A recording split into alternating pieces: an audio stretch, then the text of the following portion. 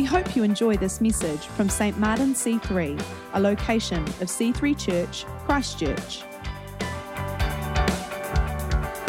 This morning, what I want to encourage us to do is to recapture the wonder. We've called this morning In Wonder. The wonder in the way that we view God. When we look at God, do we treat him with awe and respect? Or have we become so familiar with him that we put him on the back burner? We ignore him a little bit. Life is tough, right? And it brings some pretty big things. Life can be overwhelming. And these troubles seem mammoth at times. The danger comes when your understanding of God's power is smaller than your understanding of the difficulties that you face. When you see God less than you see your difficulties, life will be hard. You'll be filled with anxiety, uncertainty, and dissatisfaction. And it might just be that we need to look at God in a fresh way. When I was growing up, I had some friends who I spent a little bit of time with, and I just thought they were a normal family. But then as I grew a little bit older, I suddenly began to hear the name of their father spoken around the place a little bit. And I began to realize that this person was actually a really significant businessman in our town. And more than that, they were actually really quite well off. You wouldn't have thought it from going to their home or seeing how they lived, but they were really well off. And I began to see this person, not just because of his wealth, but also because of who he was, with a new light and a new way. And when he offered to give me one of their old cars, I didn't say no. So I think sometimes we need to come to God that way. We need to see him in a fresh way, in a new way. Not just as maybe our friend, but also as the almighty God that he is. It's time for us to stand before him in wonder. Kids are good at expressing and experiencing wonder. When they discover the world, everything fills them with wonder.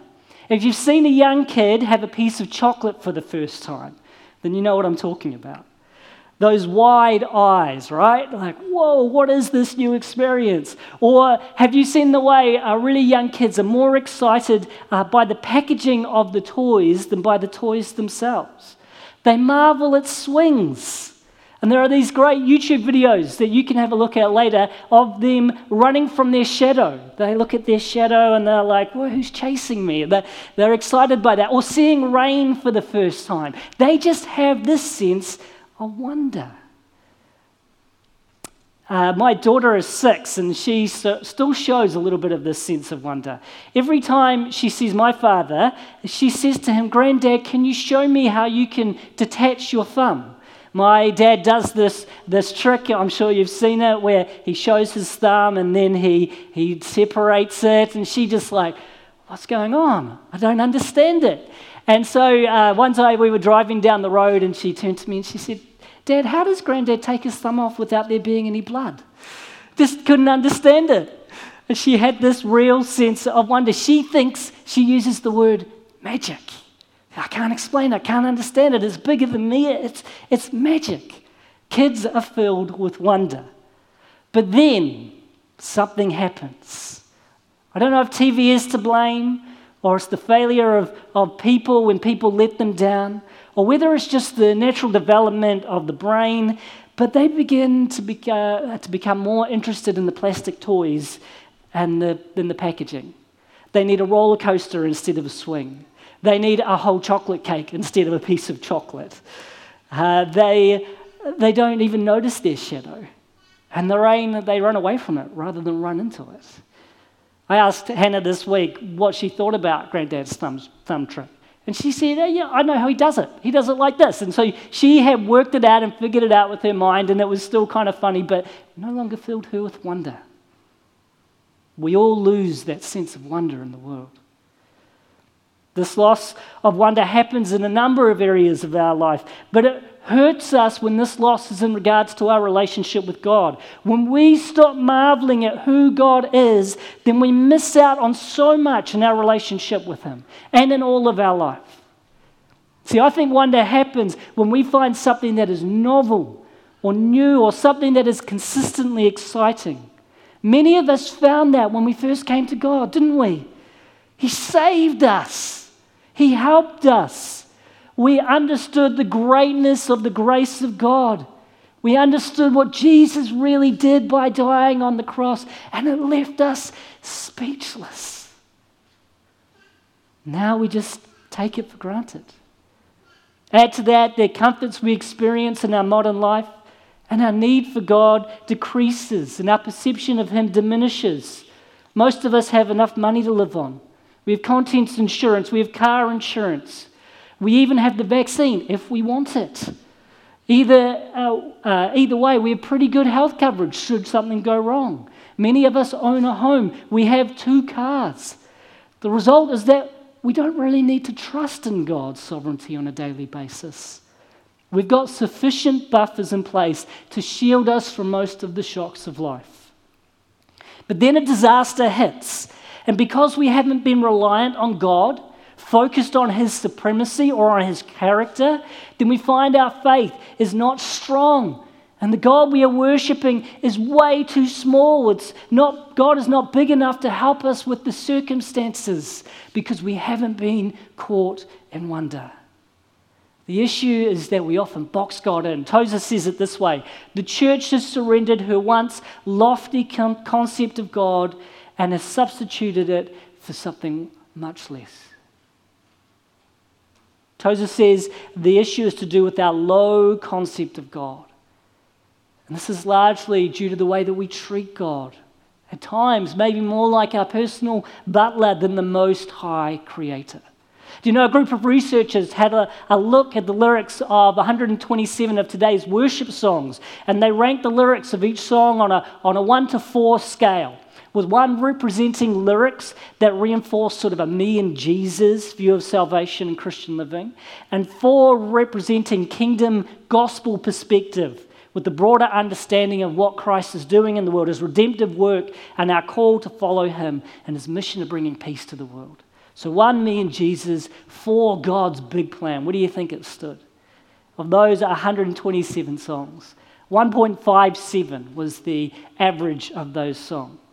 And now there's nothing wrong with those songs. They were really good. We need to draw close to God. We need to have a personal relationship with Him. We need to see Him as our close and personal friend. Absolutely true. But sometimes I wonder, maybe there's something more that we're missing. J.B. Phillips says, many men and women today are living often with a dissatisfaction or without any faith in God at all. It's not because they are particularly wicked or selfish, but because they have not found with their adult minds a God big enough to command the highest admiration and respect, and consequently their willing cooperation. We need to understand God's love, but we also need to see that God is so much bigger than we think. Stephen Curtis Chapman says it like this. He says, often when it comes to the grace of God, it's like I'm playing Game Boy when I'm standing in the middle of the Grand Canyon, eating candy sitting at a gourmet feast, waiting in a puddle when I could be swimming in the ocean. There's so much more of God that we can see, and we need to see it. We need to know it if we're going to face the issues of life. So today I want us to recapture the wonder. And we're going to turn in our Bibles to the book of Isaiah, chapter 40. So if you've got your Bibles, open them up to Isaiah chapter 40. Now this is one of my favorite chapters in the entire Bible. And it is in this that is revealed a picture of the greatness and the power of God. And if you read your devotional notes this week, we just take some time going through a number of these verses, considering God's greatness. And you can do that in complete detail this week, but we're going to touch on a few of these verses together. God is powerful. And by that we mean that He is able, and that He is ultimately the one who is greater than all others. Isaiah 40 verse 12 says this: who else has held the oceans in His hand? Who has measured off the heavens with His fingers? Who else knows the weight of the earth, or has weighed the mountains and hills on a scale? See, God is bigger than you think. However big you think God is, your God is too small. The God that the Bible reveals is incomparable. He is grander, He is larger. Nothing in the world is awesome in comparison to God. I love this image of God being able to measure the sky between His thumb and little finger. It gives us the image of a God who is greater than everything else in creation, which is pretty big. We're going to watch a video and see just how big this is. Let's show that now. All right, whose mind just went cross-eyed a little bit? There are things greater than we can understand, and the scripture says He's measured off the heavens with His fingers. What conclusions can we draw from this? Well, for the Christian, it's clear. Something that's mind-blowingly big and mind-blowingly intricate could only have been created by someone who is mind-blowingly big and mind-blowingly intricate. A God who is mighty and awesome and powerful. A God who is transcendent. Next time you go somewhere away from the city, maybe it's Lake Tekapo, which is supposed to have some of the nicest, cleanest skies around, just do something for me. Just look up. Just keep looking up for 10 minutes. It'll blow you away. It'll give you vertigo. It'll make you realize your place in this world. This world is so big and so mighty. You'll see one of the best displays of the glory of God ever. And it is amazing. And Isaiah 40 goes on to talk more about it in verse 25 to 26. To whom will you compare me? Who is my equal? Asks the Holy One. Look up into the heavens. Who created all the stars? He brings them out like an army, one after another, calling each by its name. Because of His great power and incomparable strength, not a single one is missing. This is a picture of our almighty Creator. But He is more than the Creator. He sustains the world. He's infinitely familiar with the massive, massive universe, and He never overlooks even a single star. When my daughter, who was only 3 at the time, looked at the sky, she said, "Wow, look at the stars. The moon is like a biscuit." And I wonder if that's how God sees it, that something that is so big is actually so small. And like her, maybe we should be lost in wonder about it all. God is creator of all we can see and all we can imagine. And He's also creator of all that we can't see. The universe is amazing in its bigness, right? What's even more amazing in its smallness. Take our body, for example. Our body is made of 100,000 billion cells. And each cell is made up of DNA, which has terabytes of information in it. But it gets smaller. Cells are made of atoms, about 100 billion of them. And how small is an atom? As an atom is to a golf ball, so a golf ball is to the earth.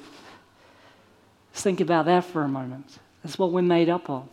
Yet atoms are actually huge in comparison to other particles. In fact, they're 99% made of empty space. The 1% of an atom that has something in it is made of neutrons, protons, and electrons. And these are made of smaller particles called quarks, which you would measure more in energy than you would in weight. And God made them all. He holds them all together. I don't know about you, but that makes me wonder at the greatness of God. Fills me with wonder that He knows every single quark in our body and every single quirk. And He knows every single star in our galaxy, from the very, very small to the very, very large. So that leads us to know that God is awesome and amazing. But how does that help us? What difference does that make in our life? Well, when I watched that video earlier, that one, I read the comments, and you should never read the comments.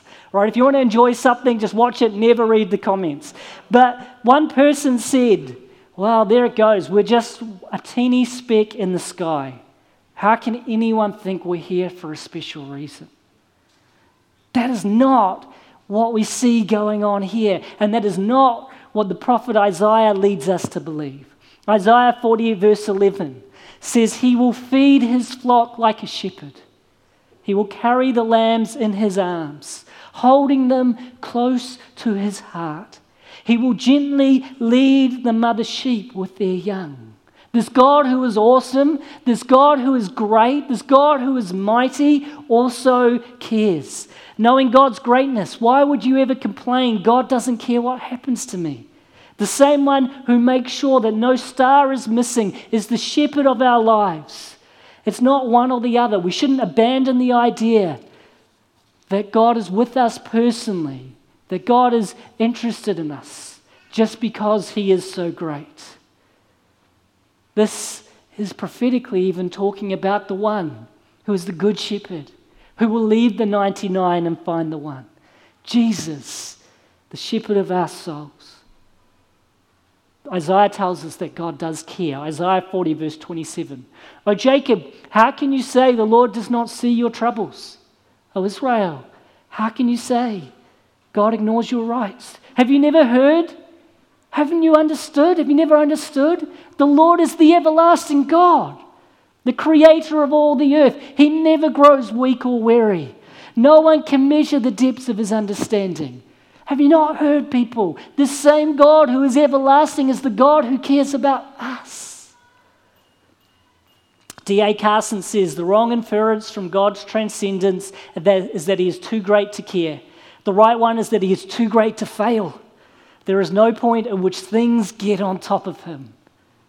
Isn't that reassuring? Doesn't that bring a bit of peace to your heart today? That is why when we see God with wonder, it leads us to a place of faith. Our lives are brought into perspective. The way of faith, says Tom Wright, is always down the road of an enlarged view of God. Skye Jethani has a great diagram to show this in his book, What If Jesus Was Serious About Prayer? And he shows that if we sometimes pray with our character, it's like a little hammer. But if we were to pray, taking hold of God's greatness and God's character, then it's a great big hammer. And that's what faith is. It's choosing to say, I'm going to use your hammer, God, not mine. And these verses should be like rocket fuel in our relationship with God. As the full picture is revealed, we're able to move closer and closer to God, have new levels of appreciation and respect, and a new desire to get to know him. That this amazing, mighty God would humble himself as a servant and would come and want to live with us, God with us. It's awesome. It's amazing. When you get the greatness of God, faith becomes not so much about trying hard to believe that God will do something good.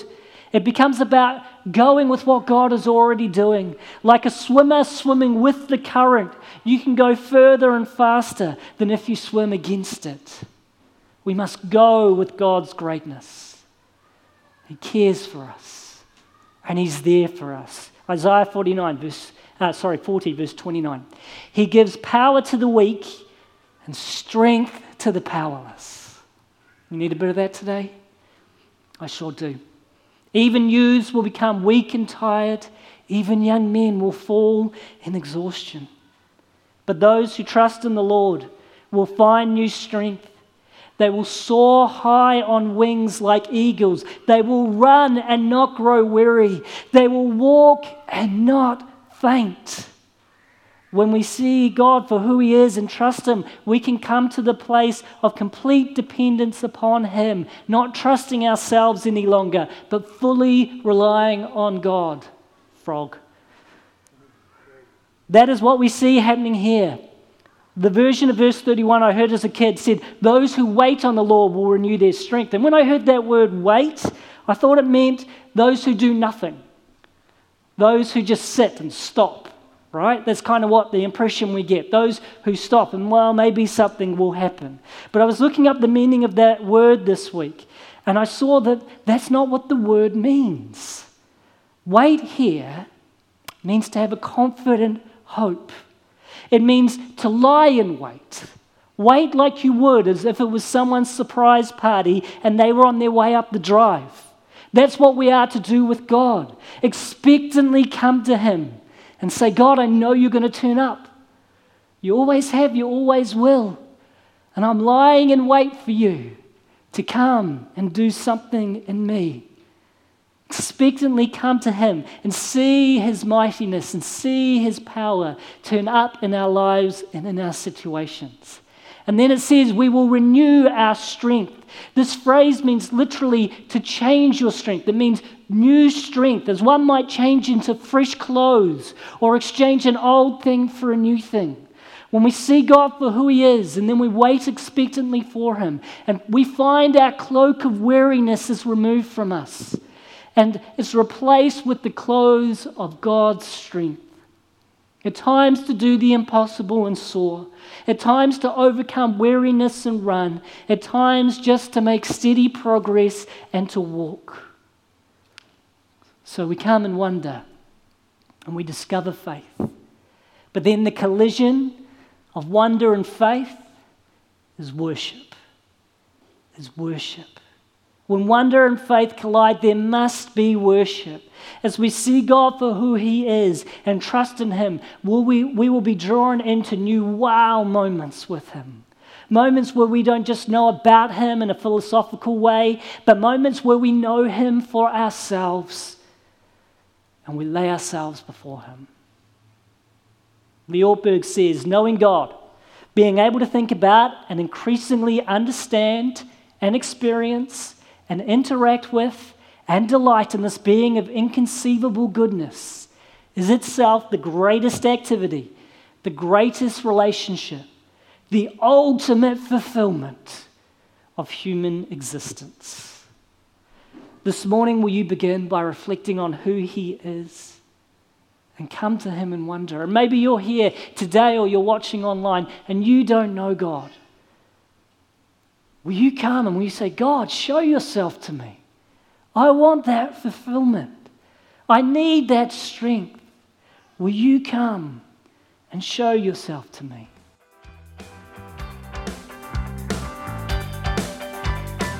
Thanks for listening to this week's message. To learn more about our church, visit c3chch.org.